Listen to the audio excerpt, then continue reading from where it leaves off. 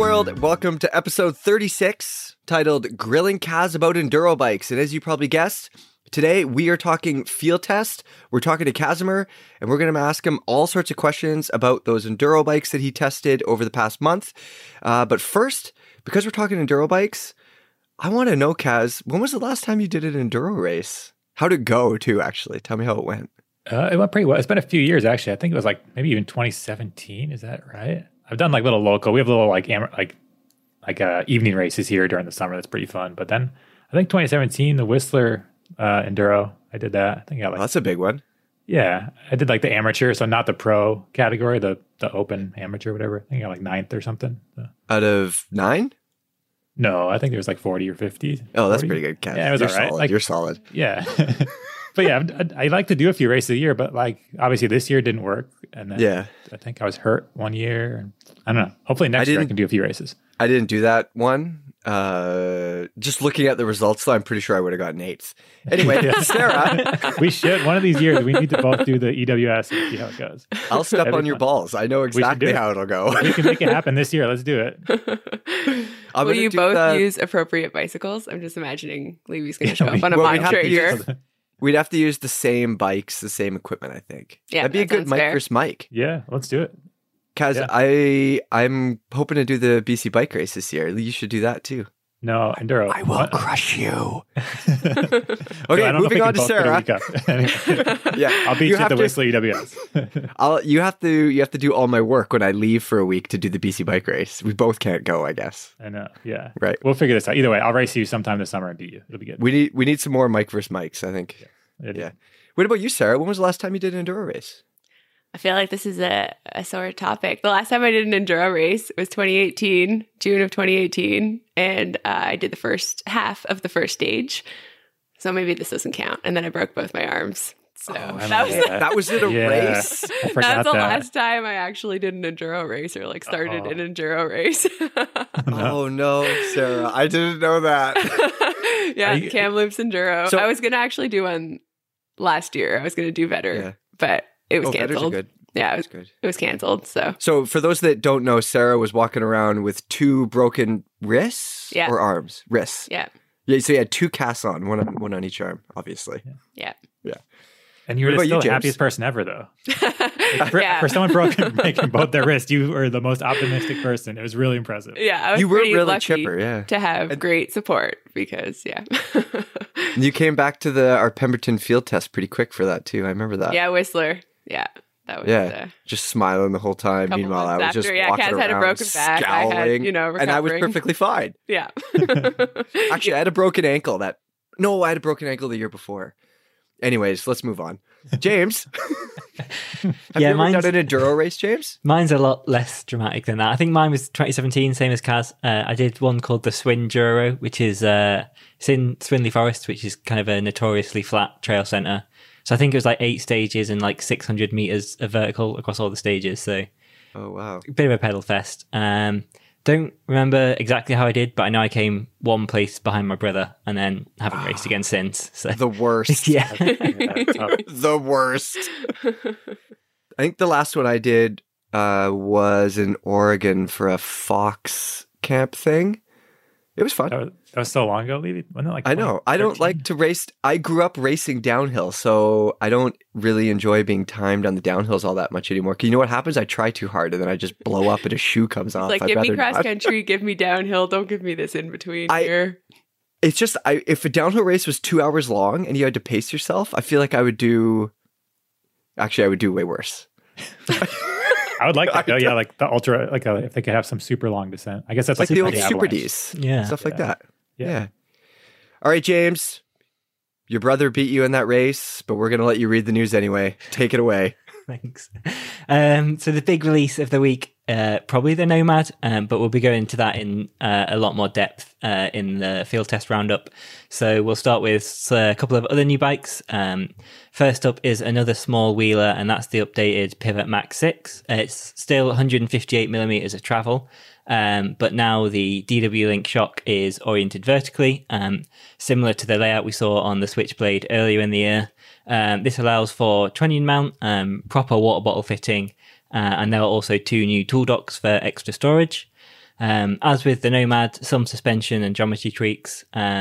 Although I thought some numbers, for example, 65-degree head angle, still seems pretty conservative to me. Do you guys think that's fair? Yeah, it does seem fairly conservative for this kind of bike. It's got a coil shock, 160 mils of travel. You kind of think it would have gone a little slacker. I've got 130 mil bikes with 65-degree head angles and slacker 64-degree head angles in my garage right now. The Norco Optic was 65 degrees. So head angle's not everything, but with this bike, it's kind of interesting the route they're going. It looks good, like the actual lines of the bike. It looks really nice. So we'll see. Slacker doesn't mean better, of course. It just means slacker. Right, but with all the travel, it's kind of nice to. You would think you'd be going down rough, steep terrain, but who knows? Do you think there's something in it being sort of like designed for their more kind of deserty terrain down there? And it could be. If you're kind of like. Yeah, Phoenix riding. It's not super steep, but it is rocky. So it's almost more like having extra travel is nice. You don't necessarily need the longest, slackest bike down there. The other thing too, I think, is along the same lines as Ibis, is that it's always, we tend to just say, oh, the slacker one is probably going to be the better one, or the longer one, or the lower one. But that's obviously, we've said this a zillion times, that's not obviously true. And there's lots of places where that head angle would be probably just right. I don't know, Yeah. And you can always put a little longer fork on it. It's 160 is where those numbers come from. So with a 170 fork, you get your half degree, and then you'd be in the 64s if you need to be extra trendy. So. Half a degree, you'll go from James, different. You'll go from your brother beating you by one place, James, to winning. Well, that's what I was missing. So from something maybe a bit conservative to a slice of straight ridiculousness, Cornelius Capfinger, the man behind Intend's wild hover shocks, the upside down forks, all of that. He's got a new fork. It's called the Bandit, or maybe the one-armed Bandit. This isn't a single crown fork. It's not a double crown fork. It's got 1.5 crowns. So if you haven't seen it, think of it as a double crown fork, but with the sort of the head tube stanchion bit only on one side. The right side, I think, Mike, is that right? I don't know. Is it the left side? There were some commenters in there that said I got it wrong, but maybe I was just looking at it from the other side of the bike. Like maybe I was looking at it from the rider's point of view. Yeah, you should have specified riders left or riders right. No, because then I would be wrong. Yeah. This way I'm right both ways. See? Smart. Planning ahead. Thinking ahead. There's method to the madness. Cornelius has used that extra space to create a massive negative chamber, which he says gives greater sensitivity and was inspired by the four-sprung Secus, which is something we talked about in the podcast a couple of months ago. Cornelius has said this probably isn't going to go mainstream. He actually said it's so special that only the freaks of the freaks will be interested here. Levy, you have this one? Yes. You're a freak of a freak? Yes. So obviously it looks weird. Cornelius is amazing. The idea here is to get that massive negative air chamber to make the fork super active, but without having all of the extra weight of a dual crown fork. And he's getting some extra rigidity as well. There's 3 bushings in that one side and the big side. It makes sense. But yeah, you look at it, the thing is super weird. I'd love to try it. I want to try one of his hover shocks as well. I want to try a hover shock on like a 120 millimeter travel pole. That's what I want. Why do you say hover? I usually say hover. What did I say? Hover. And what did you say? Hover. They sound the same to me. Yeah. How do you say? You say hovercraft or hovercraft? Hovercraft. Oh, I'd have to say hovercraft, yeah. Yeah. Hover. Oh, whatever. Anyways, Cornelius, you're doing some cool stuff. And that's really the neat thing is that Fox and RockShox, they have to think about stuff that they have to sell. They're not going to invest a ton of stuff. Of course, they're doing all sorts of cool stuff behind closed doors. But Cornelius and these small brands like Intend, they can do these weird things because Cornelius will be happy to sell, I don't know. How many do you think, Kaz? Not many. Not many. But yeah, I love that too. He can just do what he wants, doesn't have to care, and he's smart. And yeah, hopefully we can get one of these things in. That bike it was on looked interesting too. Oh, that Crossworks? Crossworks, and that had both the things. So maybe you just had to snag that bike for you somehow. Yes, that bike did look really, really good. It was this low pivot with that low swing arm. It kind of has that moto look to it. Yeah. Yeah. Anyways, now that I'm all excited. Moving on from tech we're starting to see those team rumors become reality. Moves starting to be announced. The big one so far probably is that Loris Vergier has announced he's moving on from the Syndicate. He's been with those guys 3 years now, won races, but yeah, he's off to a new team. Specialized Gravity commented on his Instagram, welcome home. Do you think he could be back with Loic next year? It seems like that's exactly what they said. I don't know. They seem to really like each other. They'll always give each other big hugs at the end of the race, you know. Yeah. It'd be good if they're on the same team. Yeah, I think the teams have really got into the spirit of the trolling in the past few years as well, though. Love to throw This is people true. off the scent, I know. I'm so. always nervous when we like write an article that's like so and so is moving on. It's like, wait, are they just pulling our leg? I would like to know what he would really prefer. Not him specifically, but like you've got this guy who can win World Cup downhill races, and would he rather ride a V10 or would he rather ride a demo? I would like to have some kind of off the record conversation about that. That'd be interesting. Yeah, especially with how much fiddling he's always doing at the races, or it seems like it at least with the Fox. Well, even Greg as well too with that V10 doing the stuff with the swing arms and interesting stuff. On the XC side of things, Emily Batty announced she's leaving Trek after 12 years. Sarah, I remember you saying you raced against her domestically when she was on Trek, like on like a shop deal and stuff like that. It's going to be really strange to see her in another brand. Yeah, I thought it was a long time, but I didn't realize, 12 years, like most of her racing career on a Trek. So, yeah. Did you ever beat her? Did you race in the same class? I think I raced in the same class like once, like she was a little bit What's your older. excuse? She just took off and here you are at Pink Bike. Yeah.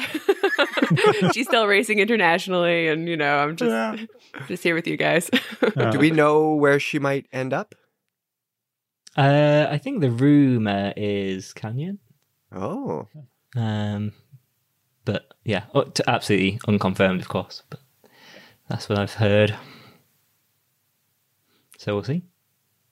I saw something about her husband starting a World Cup team, so maybe she'll be a part of that. A few more rumours, just bash through them quickly. Johan Borelli off Commensal. Not on the Grim Donut as far as I'm aware. Damn it. As far as we know, everybody. We don't know for sure yet. Lewis Buchanan off Forbidden, Angel Suarez off the YT Mob, Melanie Chapaz off Hope. Contracts normally end on December 31st, so I guess between now and the end of the year, you're going to see a lot of these, and then January onwards, we'll actually get to know where people are riding next year. So it's going to be a fun New Year's Eve for James. Lastly, we've enjoyed so many kind of banger edits recently. It seems that without racing or competing to do this year, riders have just been putting together some pretty incredible footage. For comparison's sake, in November and December last year, we had 3 must-watch videos. We've had 11 so far this year. So adding to the tally this week was Remy Morton's Sound of Speed. He had this really cool like free hub grind on a bench. Matt McDuff, who kind of spent more time fakey than forward in his title edit, and then Kyle Strait returned to Rampage and was throwing down like classic no-handers off huge drops. It's really, really awesome. Do you guys think our video of the year list might need a bit of a rethink? There's only one video of the year. It was made by Remy Metallier, and it's insane. I feel like... Levy, did you watch? Did you even see McDuff's video, Levy? No, it doesn't matter. I don't need to. He's riding backwards. What does that have to do with mountain biking? Because he does a flip while he's going backwards. You have to watch. I'm just joking, everybody. I'm going to watch it. You should. That Remy video is still blowing my mind. It's very good. Yeah. But you should watch this Matt McDuff. Like, I'd kind of forgotten about McDuff. I mean, just because he'd been injured for a while. And I didn't remember, when he stopped, I didn't remember him being this good. And this video is crazy. Do you remember we used to do those review bazookas with Matt McDuff? Those video reviews? Yeah. I'm going to put a link to some review bazookas in the article for this podcast, everybody, because we used to do these things with Matt McDuff. They were amazing. I'm a huge Matt McDuff fan. Yeah, me too. He's a good guy. But regardless of if he's riding backwards. Yeah, well, he's also good at that. So yeah. Yeah, it was good. Yeah, good week for videos. Remy Morton's is great too. I like No Chain, just the sounds and how stylish that guy is. And I love his style itself, like the tall socks and no knee pads. I like it because it makes people riled up, and I love that. Are you going to adopt it? No, I need knee pads. No knee pads. I need knee pads. All right, that's it for the news. We're going to head on to reader questions now. The first one is from, I'm definitely going to pronounce this wrong, Ichthus13. It's I probably think like, it's okay if you pronounce that one wrong. It's not a yeah. word. He says, do you guys change your suspension settings when riding in the cold? He says, I went for my first cold ride of the season last week. He noticed the suspension felt super harsh versus when the air temperature warmed up by about 15 degrees at the end of his ride. That's a nice warming up. Yeah, for sure. So when you ride your bike in the cold, the oil is thicker, things are moving slower. A good example, Kaz, do you remember when we went to Sedona for years and years ago, one of those original field tests? And then for a day, we went and rode in... With the Flagstaff, right? Flagstaff, thank you very much. And it was quite a bit colder there. It's quite a bit higher. And I was on a bike that I had been riding in Sedona previously for a few days. That bike felt like ass. And I ended up having to change a couple things, and it felt great after that. So yeah, we definitely do. Kaz, yeah, change something? Yeah, same thing. A lot of times it's a rebound because the rebound gets so slow. So I end up opening up the rebound a little bit. Yeah, luckily where I live, it doesn't usually get much below freezing, and sometimes I'll just adapt to if it's below freezing. You're not going to like switch out your oil for a lighter weight or anything like that because hopefully it warms up again. But I think your rebound is the thing you'll notice the most if it's cold out. So you can speed it up a little bit to try to help bring it back. And our next question is from Cash Allen. He wants to know from both of us, Kazimer, when you're testing not released bikes, how do you prevent the keen-eyed trail spotters from seeing and possibly posting about embargoed bikes?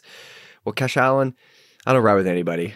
And I usually don't stop where people are stopped. So that's about it. What about you, Kaz? Yeah, it's the same. It's not that hard, really, if you ride alone. Or my group of friends that I ride with is pretty small, and they all know they wouldn't ever take a picture because sometimes they're on bikes from other companies and things. So it's kind of a just small little group we cruise around with and keep moving. Don't hang out at the trailhead, and it's not that hard. Have you ever had to ask somebody to remove a picture or not do something? Don't think so. I don't think like I've maybe had a friend didn't know. I definitely have. Yeah, no, I don't think so. I don't think I've had that. I haven't been with somebody that's like been sneaky and taken a picture and tried to do anything with it. Plus, they would probably try to post it on Pink Bike. So luckily, we could probably control that. Yeah, ban hammer. Yeah, but no, it's pretty easy. That's the nice thing about going out in the woods, especially during the day. Like we're lucky enough we can usually sneak out for our rides in the middle of the day. So. Right. Okay, Kaz, this one is for you because a couple days ago we were actually talking about Travel Adjust forks, and the face you made when somebody suggested that you use a Travel Adjust fork, it wasn't pretty. So Short Jeff's the owner. He says, "What's wrong with Travel Adjust forks? I just got an mountain bike a couple years ago, so I missed them. But a friend has a Talus, and he likes the idea of having a fork reduced to 140 when he doesn't need more travel. So is it the best of both worlds, Kaz? Why wouldn't it be?" Yeah, I don't think it is. I've never liked how Travel Adjust forks make the bike feel when you're climbing. Like it's it doesn't really make sense why it makes it feel that way, but to me, it just makes it feel so much slower. Like if I have the fork at full extension, say it's 160 mils or whatever, and then I drop it down to 140 or 130, whatever it lets you do, it feels like the bike gets so slow and sluggish. I'm not sure if it's just because my weight is getting shifted or just the head angle change, but I've never been a fan of how that feels. There are also spring rate concerns as well, too, for sure. Mm-hmm. Yeah, if you're going downhill with that, I just think it's extra complication that you don't need. It's not hard to adapt to riding uphill with your bike with the same geometry that it has all the time. I don't think you need to be changing that around. Is that true, Kaz? That it's not hard to adapt? Yeah. No, then why do you like bikes with adjustable geometry? No, on the fly. I don't think you need on the fly adjustable geometry. Yeah, okay. Just checking. Yeah, I thought I had like that. Was it the Bionicon? The Bionicon, yeah. You could like push the thing. And yeah. Is Bionicon still around? I feel like they're like one of those companies that will never go away. They always German. have like a we have talked so much shit. We need to get a Bionicon. Can you put it on the list of bikes for me, Kaz? It might have a motor at this point, I feel like. Yeah, it'd be a great video as well, too. Yeah, we can get that, and then we'll get that 3-wheeled bike that we put up the other day that had like the 1,000% climbing range. Yeah, we'll get you a climbing bike and a Bionicon. It had 4 wheels, Kaz. The problem is with that, you can't tip over. So no, it only had 3. Oh. It was 2 in the front and 1 in the back. Well, you can't tip over. So it's cheating. Yeah. Like you never need to dab. You just stop. Yeah. But back to Bionicon, it looks like they're still around. They have some regular bikes, but I don't see all the not interested in anymore. regular. I know. Well, they have an e-bike, the Wyatt and the Earp. But I don't see the adjustments. I don't know. They might have changed their tactics. I'll have to look into this. But the old we'll look in. We'll report Yeah. back on Bionicon next podcast. Breaking news, everybody. Breaking news. Okay, and our last question is from Jeremy3220. Forgetting labels, is there really an advantage to having a bike that weighs 33 pounds or more, 64-degree head angle, and 160 millimeter travel fork, but with only 130 or 140 millimeters of travel in the rear? Does it actually pedal any better than a 160 bike? Jeremy, it's not just strictly about the pedaling as well, too. Like that 130 or 140, 160 bike, it's going to feel very different, have a different personality on the trail than a 160 bike. It'll probably pedal better, too, which definitely isn't a bad thing. What do you think, Kaz?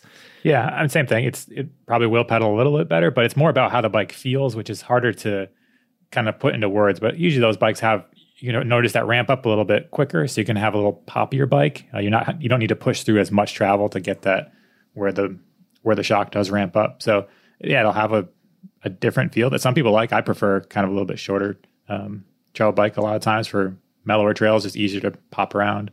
And yeah, it will feel different. So if you take the weight out of the equation, it's just kind of a matter of how you want your bike to handle more than anything. Yeah, it'll end up having a different personality on the trail. Yep. All right, and that brings us to today's discussion. We're going to grill Kaz. They've had their chance to ask me a ton of questions about the trail bikes, and now it's our turn to do the same with Kazimer with our 5 Enduro bikes. Kaz tested the new Santa Cruz Nomad that we just spoke about, the Rocky Mountain Altitude, Propane Spindrift, and Propane accessories, the Norco Shore, and the new Trek Slash.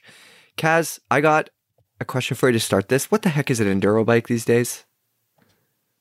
That's a good question. It's kind of turned into the term for any bike with a certain amount of travel. And I have 150 mils. Do I have an Enduro bike? I have 170. I have 160. Are they Enduro bikes? You can Enduro anything. You can Enduro a hardtail. It doesn't really matter. But these days, Enduro bikes do tend to be in that kind of like 150 to 170 mil range as far as rear travel. Designed to still be pedaled to the top of the hill, but also go fast going down. So that's an Enduro bike, but there's obviously lots of room you can kind of make whatever bike you want to race. But I'd say that's the basic definition.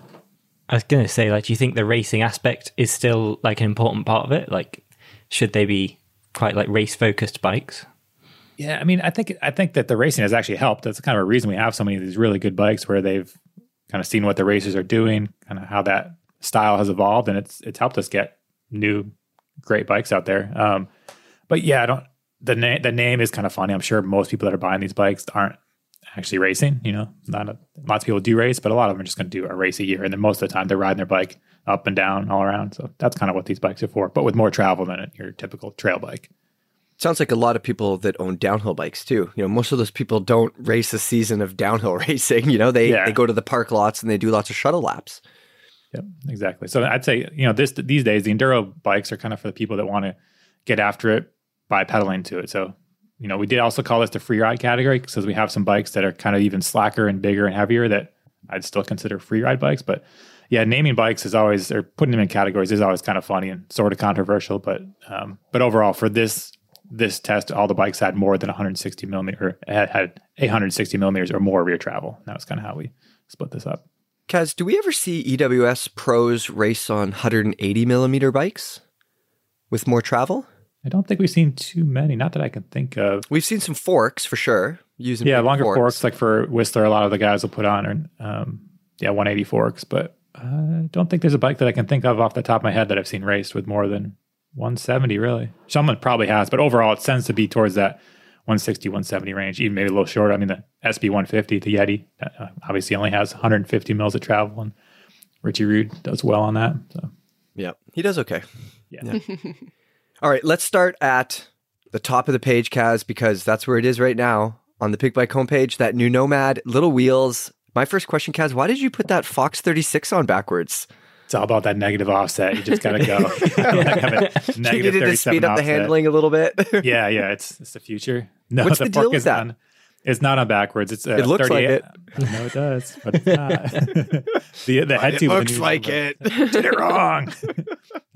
Sorry, I called it a 36 too, didn't I? It's a 38. Maybe it's a 38. Yeah. So it's got big stanchions, bigger stanchions, and with the big head tube, and it does have reduced offset. So a 37 mil offset because the 27 5-inch wheels. It's almost an optical illusion. It does look like the crown's on backwards, but it's not. So nobody needs to worry about that. Test was done properly. On the surface, it seemed like the changes were kind of not too great from the fourth generation. Were you kind of able to notice them while you were testing it?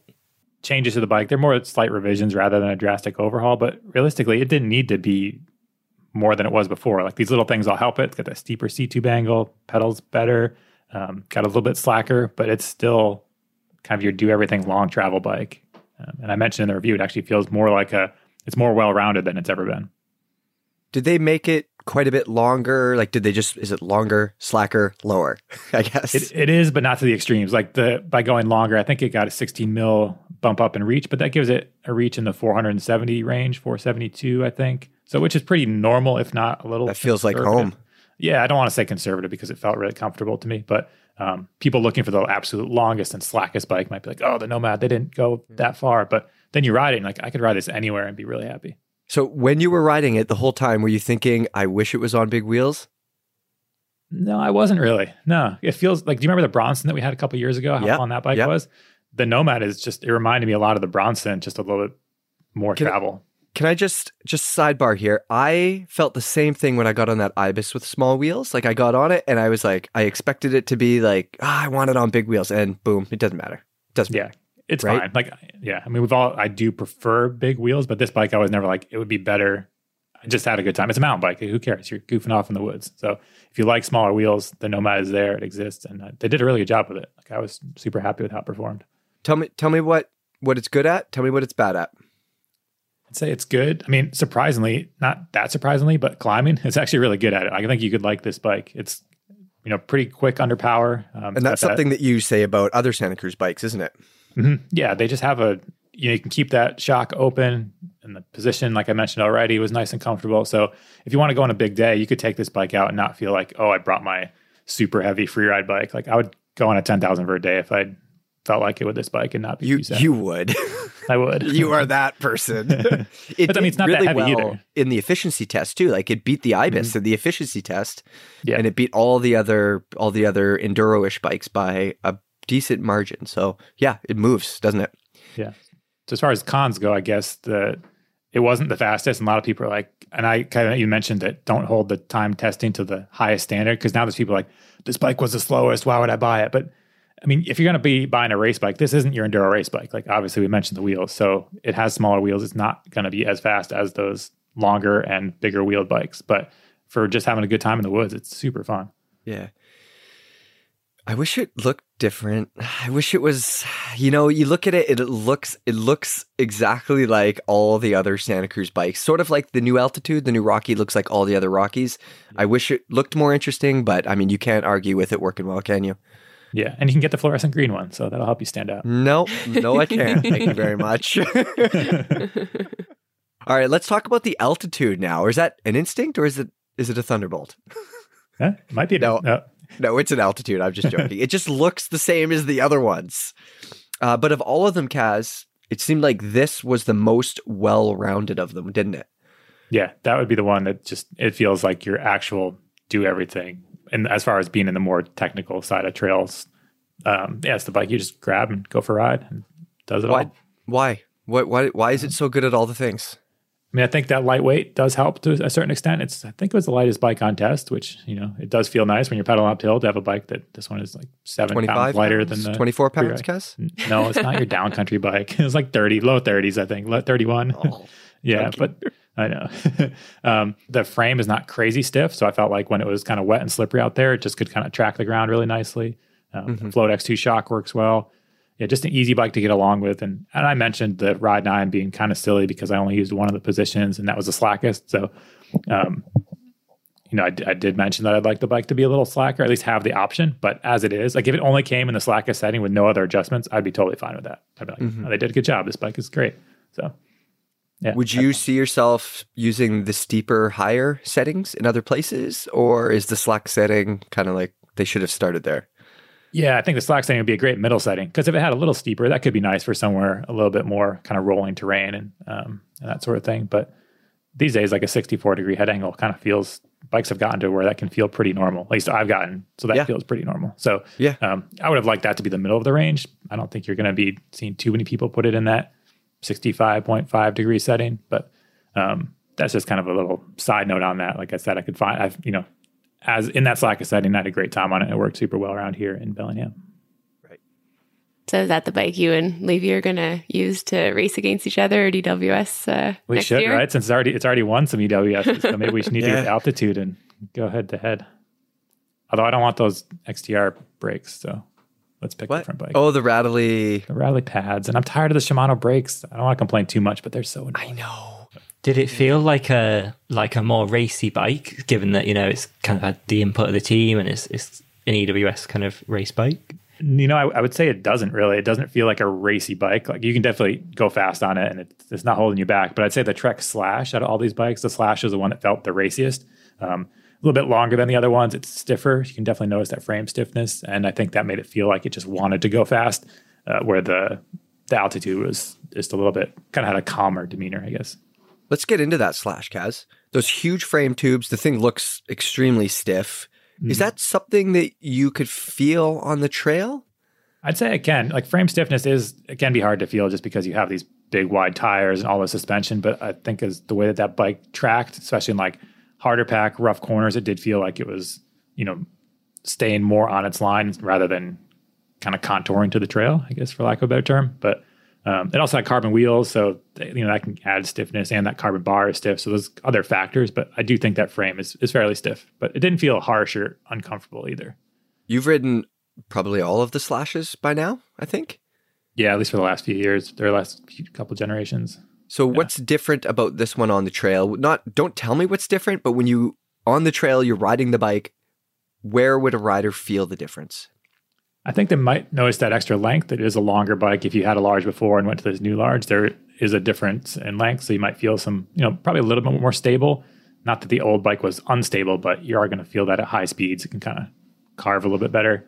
And they added a new size, medium large. So people that don't want to go that long, they can kind of sit in that size and get the bike that works for them. Does it come in non-Halloween colors?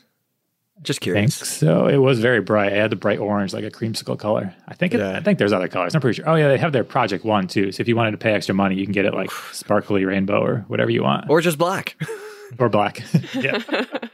We didn't mention the that snack rainbow storage. One. Yeah. Does it? It has the snack storage now, doesn't it? Yeah. Someone got mad because I think I said snacks in the down tube or something a lot of times in the video. I'm not sure. Sometimes that happens, but it's a good feature. It's really excited about it. Yeah. I don't know how to. Yeah. So it has that, and they have that on the aluminum frame too, which is cool. I just like to have less stuff on my back, and it's a selling feature. With bikes getting so good, you need different things that help differentiate one from another, even if a hole in the down tube seems like a small point, but it makes a difference. I got suspension questions for you, Kaz. Yeah. Those previous Slashes, you and I have talked about how you would have to run some extra volume spacers and stuff in there for some ramp up. They felt fairly deep, forgiving in a good way, but also deep. You talked about how this bike was different.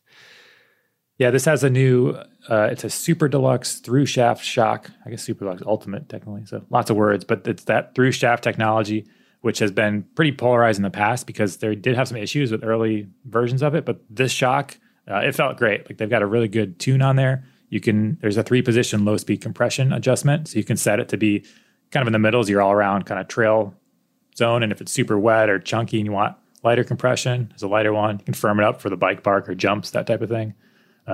I think they got that tune, just hit the nail on the head there for that. So yeah, that's a good job by RockShox on that one, working with Trek to make the tune suit the bike very well. I didn't have to mess with volume spacers or anything.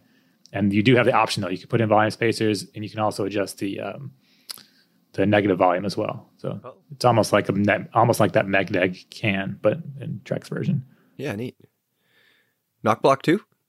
It has a knock block, but you can take it off. It's an optional knock block. The bike works just fine without it. Moving on. That's all we need to say. It's there, but you don't need it. I'm not saying anything. Yeah. Okay, so we've got our other two bikes here, the Propane Spindrift and the Norco Shore. These things are both 180 millimeter travel bikes, Kaz. Yeah. Would you race an Enduro on these things? I would not race an Enduro on the shore because I would not win. But the Spindrift actually. Should we race Sorry, on sure. Norco Shores? Oh, we could, yeah. We'll have a climbing race, a hill climb on the Norco Shore. As long as it's an even playing field, right? It's fine. Right. Yeah. But we'll talk about the shore in a bit. Sorry, shore. But the Propane Spindrift, it's got a lot of travel, but it was actually a ton of fun and way easier to handle than I expected. They didn't. It's another company that didn't go too crazy with the geometry, and that's the nice thing about bikes. You don't have to. They can have the same amount of travel, but they can feel different because of geometry. So it was a really efficient pedaler. I think in your test, you found it was like maybe the second place one. Yeah, dude, I rode that Spindrift and I was like, what is under me? There's this thing that's like these huge tubes, giant tires, coil sprung, 180 mils of travel. And then you ride it and I'm like, oh, this is like a 29-pound, 30-pound bike with some meaty tires on it. And it pedals really well. Yeah, it pedals great. Yeah, they got that. I think they call it like Pro 10 suspension design or something. But dual link layout. So this and the Nomad, both the bikes with a dual link layout were the two efficient ones, most efficient. Yeah, it's just a super easy bike to ride. It's not super long. Tell the people why, Kaz. Why is this thing so much more versatile than it looks like? Yeah, I think because you don't need to be going 1,000 miles an hour to make it come alive. Some of these longer bikes do so well when you're going at high speeds and super rough stuff. But this bike, when it's a little bit tighter and you're kind of wiggling around, maybe not going as not going as fast, it's easy to handle. So I think that helps it. And yeah, the suspension works well on the descents as well. Like coil spring, just really can plow through things, but it still responds well. It doesn't get sucked down or lost in its travel. You know all the numbers. Does that thing have a higher anti-squat than some other bikes or that you might expect? I think it's pretty high and it kind of stays higher. The anti-squat stays high to a certain point and then it drops off towards the end of the travel. So that does help. Like if you're coming out of a corner and want to sprint a little bit, it still feels nice and efficient. You're not just like, you don't have this big gushy mess of a bike, even with all that travel. So it hides the 180 millimeters of travel really well when it needs to, and then it's there when you want it. So yeah, pretty cool. Who are these like free ride-ish bikes for? Do you think they're mainly for like people who spend a lot of time in bike parks or? Yeah, it's kind of, the Propane, I could see being somebody that wants that kind of like pedally, have all the travel, but still be able to pedal really well. Where like that Norco Shore, I do see that being like a great park bike, shuttle bike. I wouldn't really want to pedal that too much, but you can pedal it if you want to. Yeah, like the Spindrift, I guess you could call it a free ride bike, but I'd almost put it more in that super enduro category, or because you could race that pretty easily. I don't think it would hold you back as a race bike for enduro country courses. Enduro country, yeah, maybe that Upduro. Is this our Upduro bike? Brian's hot on Upduro. I'm not convinced. People don't really like the word up anything. No, I don't. Yeah, you should. I don't know what we'll call it, but so before we move on, I got to ask you a question about the brakes on that bike. Mm-hmm. Magura MT, all the pistons. I don't know what they're called. Holy shit, are they good though? They're all good, the power, right? Yeah, tons of modulation though. There's still like a good amount of modulation. Yep. We should do a brake podcast at some point because we end up talking a lot about brakes. But tell me what you think about those Maguras. Yeah, they're tell me what they're called too, Kaz. I got to find that out. Yeah, I haven't been on Maguras it's probably been a couple of years, just because these days the bigger companies tend to get the most specs. So we're getting bikes with Shimano or SRAM, and every once in a while some Hayes come through. It seems like, but yeah, it was the Magura. Those are the MT7s that were on there. Just seven pistons per caliper, it feels like. Yeah, no, not really. Just 4 pistons, but they worked great. And there's a little bit less pad clearance between like the rotor and the pad, I'd say, than some of the other ones out there. So you got to make sure your rotors aren't bent. But yeah, otherwise, I was really impressed. And they've kind of messed with their lever feel and shape over the last few years too. So it's really adjustable. And I found that the shape worked well for me. So yeah. I've been a big Magura fan as well. But again, we don't really see them that much. We've seen TRP a little bit more lately, but almost no Magura, so it was nice to use something a little bit differently. But my one sort of con with those brakes is that pad clearance, Kaz. The pads have to be fairly close to the rotor, and then there's 4 separate pads, one for each piston in the caliper. So sometimes you get a little it's kind of annoying. Yeah. Sarah, have you ever used Magura brakes? I have never used Magura brakes. Sounds like I have to try them though. We'll have to get a sit in. Yeah. something a little different. On to the big boy. Kaz, all I want to know is about all the skinnies that you rode and fell off. Just tell us. I didn't That's all any that matters. Skinnies, but I rode skinnies. I made sure to ride a trail that had a good skinny on it. And no skinnies in the videos though. No, Aiden was not riding skinnies in those. Yeah, for people that don't know, I had a stunt double for the videos. There's a lot of people like, Kazimer doesn't have a beard. Who's that person? So Kazimer definitely doesn't have a beard. I definitely don't have a beard, but because of the border being closed, we had someone else ride the bikes for the video. But rest assured, I tested these a lot. So I rode them in Bellingham, and they were filmed in Squamish. But I did ride some skinnies on it. It can handle the skinnies. It's pretty long and slack for the skinnies, though. So it's got to be a long skinny, or it'll go off each end.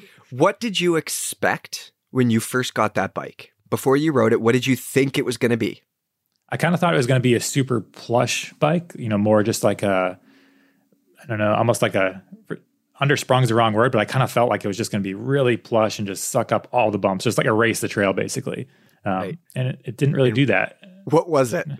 It was, I don't know how to let's see how to put this in words. Well, you have to have eaten your Wheaties in the morning. Like if you can charge and you're on your game, you can definitely just plow through everything on this bike, but you do still feel the trail a lot more. Like it's not just, I don't know if it's a compression tune in the shock doing that, but it just feels like it wants to ride a little higher in its travel. And for better or worse, Kaz, do you think the bike would be better if it was more forgiving or less better? I think it could be better if it was a little more forgiving. But I think for the hard chargers, the guys that just want to go like just guys or girls going just full speed and hitting big drops, it does that. It'll just suck up whatever you toss at it. It's just a little bit different feel than I kind of expected. Like the Propane, same amount of travel, but that felt it was kind of just erasing the trail a little bit more. It could really maneuver. And this one was just kind of like once it was on track, it's going. Right. How many 10,000 foot climbing days did you do on the Norco Shore, Kaz, just for the record? Not that many. I did 0 10,000 foot climbing days on it. I took it on some big days though, like, because you have to. I mean, yeah, you do. Yeah, it's part of what we do. I don't mind, but it was definitely, if I was faced with a couple, I mean, take it up a couple thousand vert or more than that, 3,000 vert climb. And by the top, you're like, all right, that's enough. Because there is a way, and it was the only aluminum bike in this. So, but even for an aluminum bike, it's fairly heavy. Like it's 37 pounds. And I think the Specialized Demo aluminum weighs about that. So it's on the heavier side for sure. Jeez. I remember many, probably like 12, 14, 13, 15 years ago, I bought an orange 224 and I spent thousands of dollars getting my downhill bike to weigh 37 pounds. And here we are just moaning about how heavy this thing is. I know. I think, some of it is because in my mind, I was past the days of riding bikes that are almost 40 pounds. Because we all have done the same thing. I've owned a Specialized Demo with a dropper post and a bigger cassette because I'm stupid and pedaled it to the top of the hill. So we all done that. Kaz's daily bike still for everybody listening. Yeah, daily driver, just rocking. He has a Titech Scoper post on. Yep. So yeah, I mean, it is on the heavier side of things, but I mean, the good news is compared to when you used to do silly things with your downhill bikes, this has a good steep C-tube angle. Like your climbing position is super comfortable, probably one of the best out of all the bikes here. So it does help take some sting out of the climbs, but you just got to know what you're in for. What kind of rider would you be if this was your only bike? I think a lot of bike park, a lot of shuttle apps, but you still want to pedal once in a while. Like it's a great, it'll handle any kind of super rough, steep downhill, and it jumps well too. I mentioned it, maybe it wasn't totally erasing the bumps, but it actually jumped better than I expected. Sometimes with these higher pivot bikes, when you you kind of hit the lip of a jump, it feels like it's getting longer and doesn't have that pop. But this one was actually super poppy, and when you really pushed into it, so might have something to do with that firm-ish compression tune, if that's what exactly. Yep. So this would be a great bike for the bike park, though. I would have a super good time there. This bike, it lasts in efficiency. Well, yeah, I mean, it was last on the efficiency test, James. Thanks for bringing that up. But, I mean, the bike also weighs 37 pounds. Heavier things go slower up hills. I didn't want to talk about the efficiency test, James. God damn it. Yes, it's obviously slower and it feels slower, but it weighs more, and all of the bikes weigh differently for the efficiency test, and obviously that is an outcome. So yeah, and I guess I mentioned that the weight is actually with Exo Plus tires front and rear, and it comes with double down tires, which is a nice spec. Like a bike like this deserves those, but that doesn't help with the weight. So out of the box with tubes in it, I think it was like 39 pounds. So, are they double down ass guys? Is that what it comes with? Yeah. Wow. Oh God. Yeah, I think ass guy front, DHR2 rear. So like, yeah. I mean, we're kind of like, we're not saying too many positive things about it, but there are people that are going to love this bike. Like if you're hard on bikes and just want to smash things and don't care about weight, Yeah, and I'm mostly just laughing at the fact that it's like, it is a big heavy bike, and then it comes stock with like monster tires that, especially an ass guy that's pretty slow. So yeah, I mean, but that is the correct spec. Mm-hmm. Yeah, 100%. Exactly. So, like the parts on it are all, really close to what you'd want. So yeah, what about that idler, Kaz? Was that the correct spec? I did have an issue one time. Like it did I dropped the chain off it once, and then it is a little bit louder. Again, just something else to think about. We had some angry people that were mainly on my reviews, on my Acto 5 review with the idler, because I didn't have any trouble with it, but I still said I was scared of it. I'm still scared of idlers. Yeah, they do add extra complication. They're pretty simple. I mean, compared to other things that add complication, it's just one moving wheel. But yeah, it can be noisier, especially in muddy conditions. There is a potential for some chain issues. So something to consider. Do you have an overall favorite, Kaz, of all these bikes? I think the Altitude would be my favorite. That's the bike that I seemed like when I had all these bikes lined up, that'd be the one I kind of kept grabbing when I could pick anyone. Just a great bike for around here where they're, long climbs with some decently rowdy descents. So I think if I could own one of these, just if money was no object, it was, I think, the most expensive one. But yeah, I think I'd pick that Altitude. But it sounded like that wasn't the one that you would take to a race. I think I would race that. Yeah, I would race either the Altitude or the Slash. I think were the two that felt the most racy, I guess. The Spindrift was good too. This is a hard category because we had a lot of good bikes. But I think if I had to have one bike as my own, I think that Altitude would be there with the Slash, probably pretty close in the mix too. Was that like a surprise? Would you have expected that going in, or was that? It was kind of a surprise. I guess I wasn't sure what to expect. It's been a bit since I rode. I think the last Rocky I rode. I mean, besides the Slayer, which we don't talk about. I'm not sure. The Altitude did surprise me a little bit. So yeah, in a good way. About the Slayer, the way you said it, it was like, we don't talk about the Slayer. Well, because it broke, so we're not supposed to. Yeah, that's everyone still thinks we did things wrong. Either way. Oh yeah. Moving past that. Yeah. The Altitude. It was a good. Sorry, one. Luca. Yeah. But the Nomad too, I'd say the Nomad surprised me also. Like I've always liked the Nomad, but this one I was like, oh, this is really fun. So enough to get on small wheels again, though, Kaz? Probably not. I just like having bigger wheels, and I just kind of like feeling like I can go a little bit faster with the bigger wheels. So, how about shag, marry, kill from these bikes? Yeah, let's see. We'll go shag the Propane Spindrift. That'd be good for just for some fun times, but maybe not all the time. I think marry the Rocky Mountain Altitude, because that'd be a nice long-term relationship there. I could get along with that for a good extended period of time. The kill, I think I'm going to have to kill the Shore. Sorry. I don't want to kill Freeride. Freeride might be indestructible, though. It was just coming back to life. I know, it could withstand the apocalypse. So kill, but it will come back to life. So, yeah. What about when the border opens? What are you going to bring up to the Whistler Bike Park? That Slash, I think, would be really fun in the park. And probably the Shore too, really. But I think the Slash would be the one I would like to spend some time in the bike park on. What won last year's field test? Last year was the Enduro. Yeah, Specialized Enduro. How does the Altitude compare to that? It's a different bike. It's a really different bike. The Enduro has more travel, so 170 millimeters of travel. And the Enduro feels more like it's in that kind of plowy, smashy side of things, where the Altitude feels a little bit more like a extra overgrown trail bike, if that description makes sense. So the Enduro would be kind of more my bike park style bike, and the Altitude I think is kind of more your pedally bike.